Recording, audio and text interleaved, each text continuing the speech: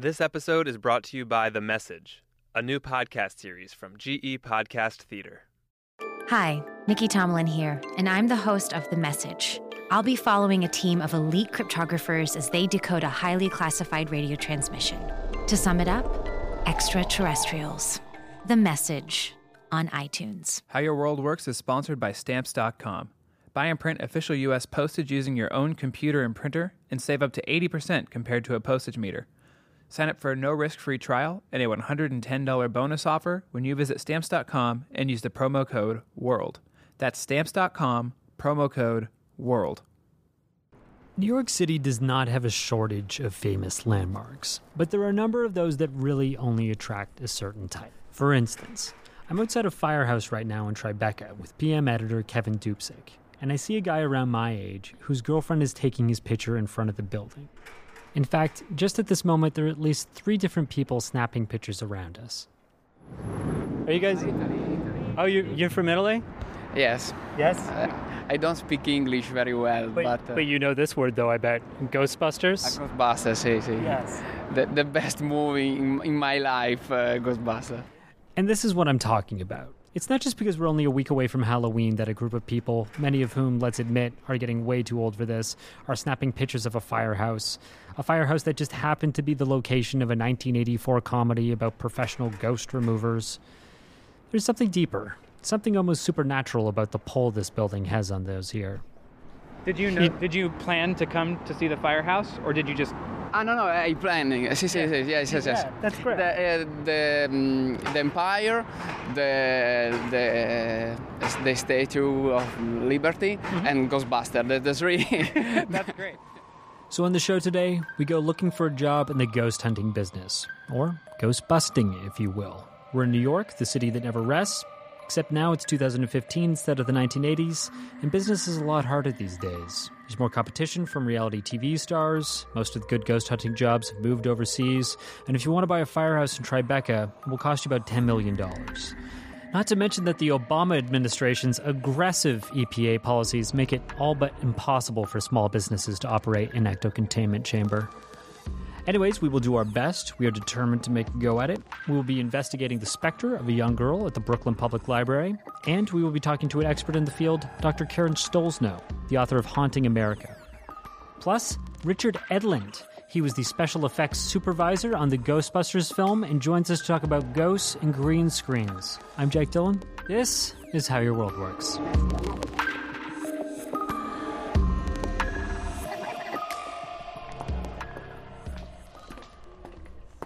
I'm with Ivy Marvel. She's manager of special collections at the Brooklyn Public Library's main branch. And in a way that lines up very nicely to how I'd always hoped my life would turn out, we're headed down to the library's basement to look for ghosts. In researching this episode, I began by looking for haunted or supposedly haunted locations in the city that I could explore. New York is an old city, and therefore it has no shortage of ghost stories, but most of the most famous legends, like a mistress of a general who was locked inside a closet and then left there to die, or the ghost of an old spinster who terrifies school children at a museum, happened so long ago that they no longer felt relevant.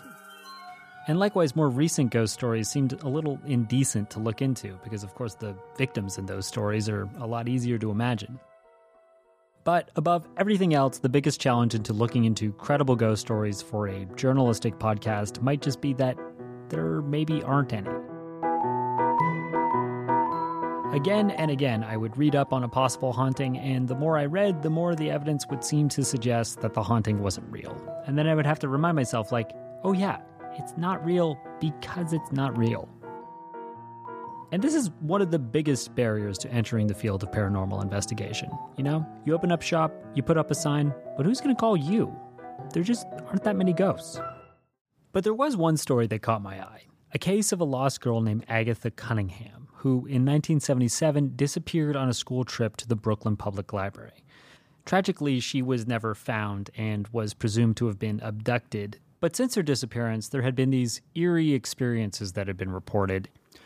There was the evening when all of the telephones went off at once during a nightman's shift, or reports of hearing children's voices in the distance, in rooms that weren't near any children. And supposedly most of the events occurred in the basement of the library, and that's where you hear us headed in this clip. Yeah, and typically the only staff that comes down here is book location staff.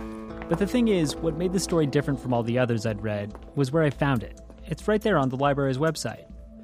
And on that official page, the library explains straight up that there was a little girl, that she disappeared there in 1977, and that many believe she haunts the library.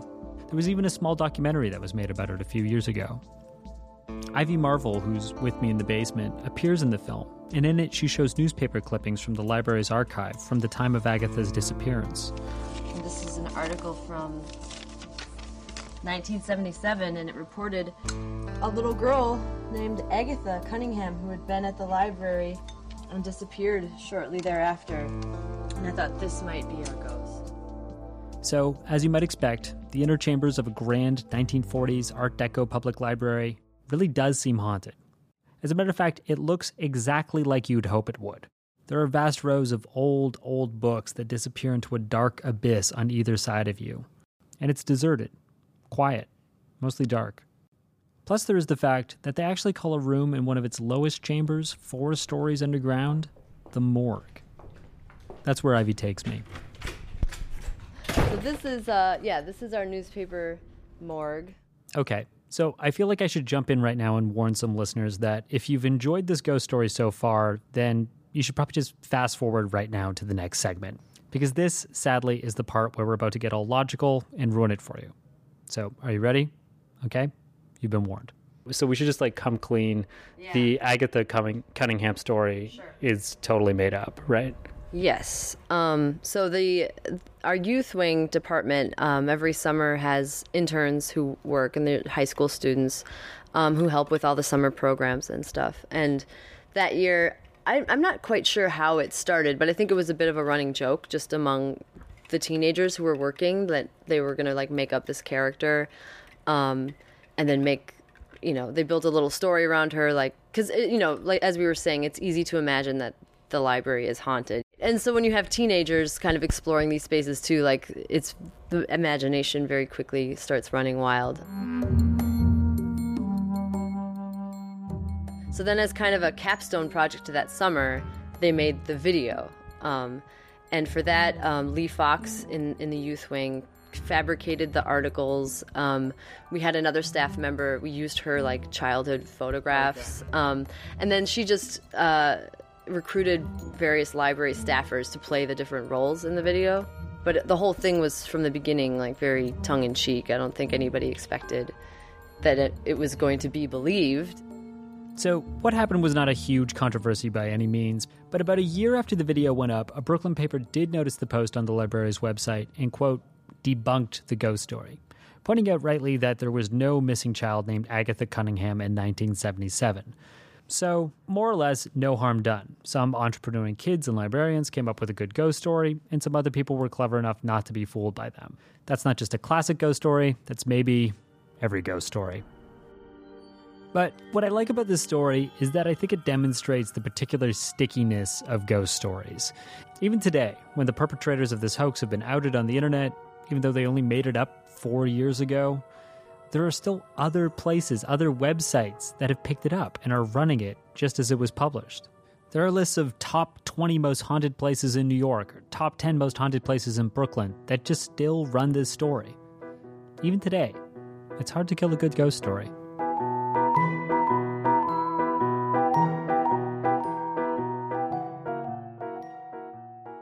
This episode is brought to you by The Message, a new podcast series from GE Podcast Theater. Hi, Nikki Tomlin here, and I'm the host of The Message. I'm going to take you into an elite cryptography think tank and check it out. Their top project right now is to decode a highly classified radio transmission from the 1940s. Have you listened to it yet? Not yet. We're having a discussion about that. But if I offered you the chance to listen to it right now... sounds like a no. Well, you don't really know what it is. Voices, music, breathing. But, I'm not going to mess with that thing. To sum it up, extraterrestrials. Subscribe to The Message on iTunes.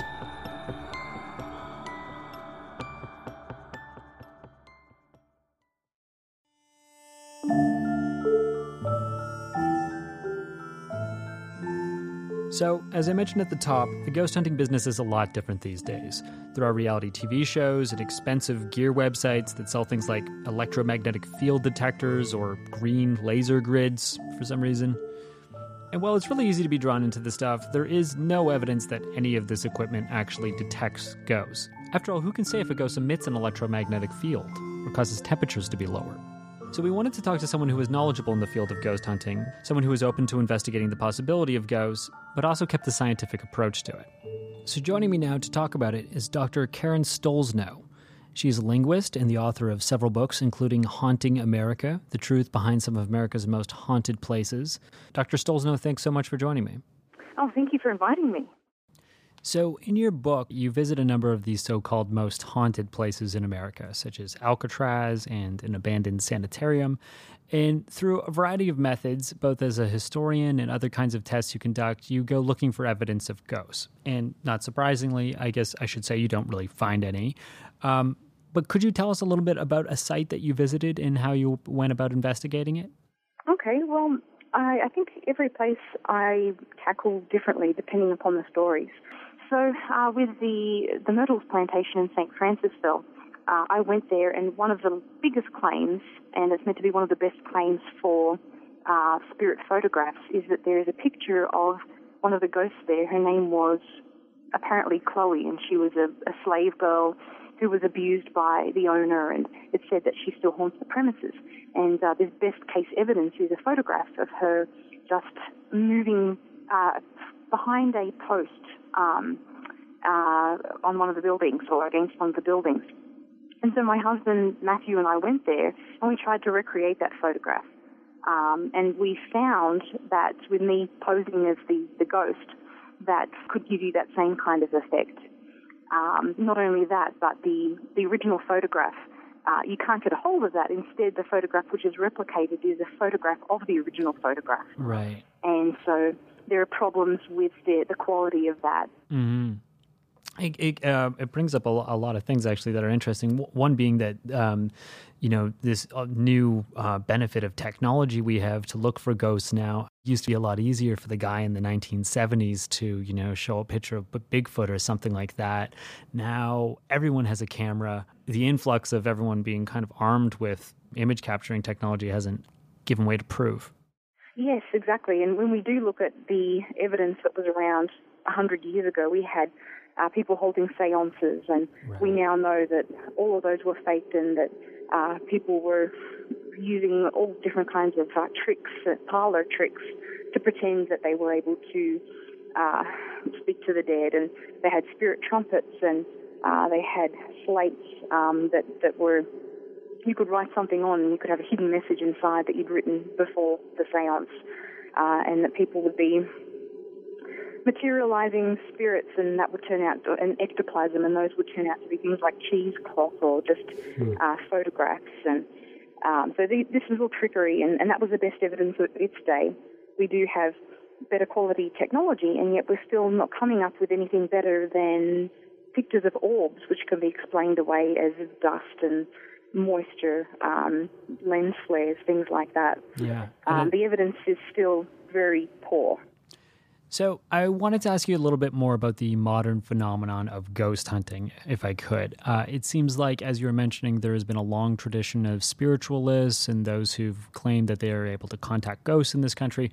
But most modern-day hunters, really in the model of Ghostbusters, I think, have begun to appear all over the country and the world, in fact. And some of them are now the stars of long-lived reality TV franchises built around ghost hunting. And I know that you wrote a piece a few years ago on the subject called The Ethics of Ghost Hunting, ? So I was wondering if you could just talk a little bit about that. Well, I think that I wrote that, going back to about 2009, and I think what inspired that was it was a piece in a magazine, Haunted Times, it could have been, and the author was saying we need some guidelines, we need some a list of ethics for ghost hunting. And so they came up with a number of do's and don'ts, and you shouldn't be inebriated when you do an investigation. You shouldn't be on drugs. Seems that's helpful for most jobs, really. It's useful to not be inebriated. Yeah. Unless you're maybe a musician. That's right, yeah, then that's just part and parcel of your job. So they came up with a list, and I think my premise for the article at the time was that a lot of ghost hunting itself is unethical. And I've just seen some terrible abuses over the years of ghost hunting groups that have gone into private residences, and they have done psychological damage to the families. They've done physical damage. There have been just lots of terrible things have gone on because there is no regulatory body for this sort of thing. Well, thank you very much for talking to me today. Oh, thank you very much for inviting me on the show. Dr. Karen Stollznow is the author of several books, including the best-selling God Bless America. She also has 2 forthcoming books, Not What the Doctor Ordered, and the novel Hits and Misses. That's MRS Misses.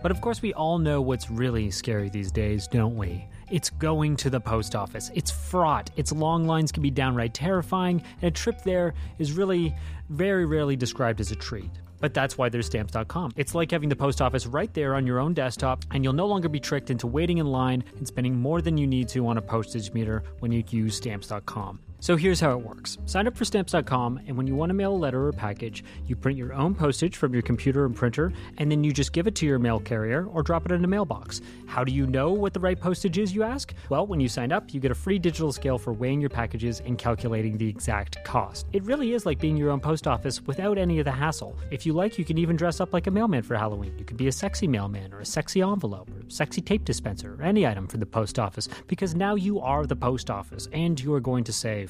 And when you sign up now, you can get this special offer. Just go to Stamps.com and click the microphone at the top of the homepage, and you will get a 4-week trial plus a $110 bonus offer and the digital scale and up to $55 in free postage. So don't be scared. The only thing you should be afraid of is missing out on these savings and fear itself and werewolves. So visit Stamps.com today and be sure to use the promo code WORLD.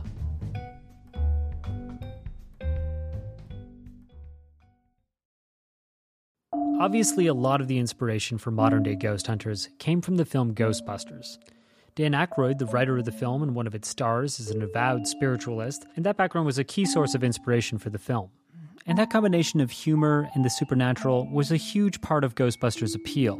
Its ghosts are unworldly, cartoonish, or sometimes American brand mascots that come to life to destroy entire cities. Well, one of the men who created those ghosts was the film's effects supervisor, Richard Edlund. He's a 4-time Academy Award winner for his work on the Star Wars trilogy and Raiders of the Lost Ark, and his studio, Boss Films, has probably done work on most of your favorite movies. But a warning, we play a clip in this segment that does have some explicit language in it. And spoiler, it was Winston. Mr. Edlund, thank you for joining me. Hi, Jack. How you doing? I'm doing great, thank you. All right. So we wanted to talk to you today specifically about Ghostbusters. Not only was this film a major success in its time, but it's lived on to become a very beloved film, especially, I think, by people from my generation. And not only that, but this was a very interesting time in your own career because this is where you left George Lucas's studio to start your own visual effects company, Boss Films, and Ghostbusters was your first project. It was our maiden voyage. Yeah, I mean, I basically started talking with Ivan and Harold Ramis as they were writing the screenplay, because Dan Aykroyd's original script for the idea that had most of the germinal ideas in it was 160 pages long, and that had to come down to about 90. So there were lots of outrageous things that were called for in the original script that were beyond the budget that we're going to have to do it. Right. I think it had called for originally close to around 200 separate visual effects. Something like that. And then Ivan added a whole bunch in the 11th hour, and there was already blood in the shoes in the optical department. And the thing is that the big effects comedy had never been done really. And we had a $5 million effects budget for that. and I went over by 700,000. But Ivan added like about 100 shots. I mean, actually, I think he wanted to add about 120 shots, I think. And I met him in the parking lot with a samurai sword. I heard about the samurai sword. Was that literally true? Ivan, we have to do a samurai cut here. We don't have the ability to do that number of shots. So we have to figure out what shots you really need and what we can really do. And what was it like working on a comedy? I mean, had you ever worked on anything like that before? And you've got this guy. I hadn't. And the thing is, it was great to work on the comedy. I mean, and as I mentioned before, I mean, since we had so little time, and since all the shots had to be take one, I mean, it was an incredible analog feat to set this studio up to do this kind of work. Do you want to talk a little bit just about what it was like to create the ghosts on the film? Yeah, I mean, basically we did a technique that I developed on Raiders was to fly kind of ghostly characters around and then print them back in reverse so that the trailing edge became the leading edge, and so it was kind of leading out towards you. And that was very effective as an analog trick. Then there was the scene where the beautiful ghost comes into Dan Aykroyd's room. Binkman's dreams. Right. Yes. So, but anyway, that was a pretty fun shot, and that scene, the girl was done on a body pan. We had to build a body pan for her, and she was an ex-Playboy model. I think she was a centerfold in one of the magazines, So yes, not a puppet as a lot of the other ghosts are. No. So this film is one of the great examples of analog special effects in film, pre-digital filmmaking. And therefore, every visual shot had to be painstakingly composed and then composited into the film in a way that most likely we'll probably never see again. And there's a fantastic photo of you that I came across where you're standing on a large model stage of New York in Central Park West, and then standing next to you is the actor dressed as the Stay Puft Marshmallow Man. Right. And I was wondering if you could just talk a little bit about that scene and what went into it. There's a miniature, that shot where the Marshmallow Man's walking down Central Park West towards Gozer Temple. Right. And he's going to climb the building and step on the church. Well, Laszlo lit that scene, the scene where he's coming down Broadway into Columbus Circle. Had probably every arc lamp and HMI, high-powered HMI light in New York on that scene, because you had to light Columbus Circle. And not only that, but we basically were going to only have one take, because all the cars got destroyed in the take. Yeah, when you say all the cars, you mean the miniature cars then? No, the real ones. Oh, the real ones were being destroyed too. The real shot. There was a real shot where he's coming down. He's coming down Broadway towards Columbus Circle. He hasn't entered Central Park West yet. Then we have the cuts back and forth, and then we cut to this grand shot of the boys in the foreground up on the roof, getting ready with the Neutrona wands. Mm-hmm. And we see Central Park West miniature with the 5'6" tall. The guy that played the Marshmallow Man wasn't really that tall. Okay. But anyway, Bill Bryant. Anyway, he was walking down, and we shot it, I think, maybe 72 frames a second, and that had to be lit at a pretty high rate, and we're shooting that at 60 and 65 millimeter, that plate.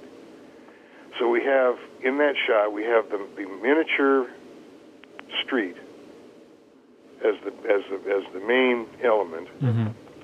Then we have a matte painting that includes parts of Central Park on the left, and then we have a painting down at the end of Central Park West, and the whatever of the city that you see back there is a painting. And we have a painting of the building on the right that's in front of the boys, which are shot blue screen, is another element. So it's a very complex composite. that was quite successful. Yeah, very successful, and I mean became one of your many iconic moments in films. It's a wonderful scene, and there's a beautiful shot I like too, where it just gets a little slow and it gets a little quiet, and you can see the Stay Puft Marshmallow Man. It looks like maybe they use models there, where there's actually buildings that are.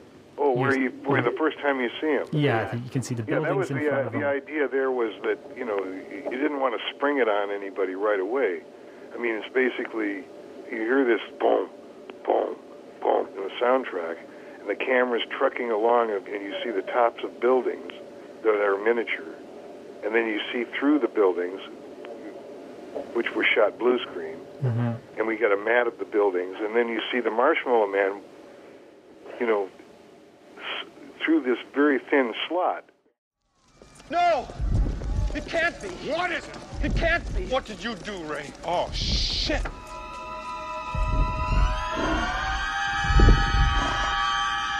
It's the Stay Puft Marshmallow Man. Richard Edlund. He is currently serving on the boards of the American Society of Cinematographers and the Visual Effects Society. So that's our show. This episode was produced by me, Jack Dillon. We'd like to thank Sarah Bentley and Andy Bowers of Panoply, and Puppet the Mechanic's editor-in-chief, Ryan D'Agostino. Also, a big thank you to Ivy Marvel and the staff of the Brooklyn Public Library, as well as the makers of the Agatha Cunningham documentary. And thank you again to Dr. Karen Stolznow. You can subscribe to the show on iTunes, and while you're there, please leave us a comment. It helps us, and we'd love to know what you think of the show. Also, don't forget to check out our other podcast, The Most Useful Podcast Ever, hosted by Jacqueline Detweiler. It comes out in the weeks in between our show, and it's fantastic. If you're looking for new episodes, please check it out. And if you want to read more about ghosts, you can go to our website, puppetthemechanics.com/podcast. And while you're there, you can subscribe to the print or digital magazine of Puppet the Mechanics for just $13.99 a year. I'm Jack Dillon. Thanks for listening.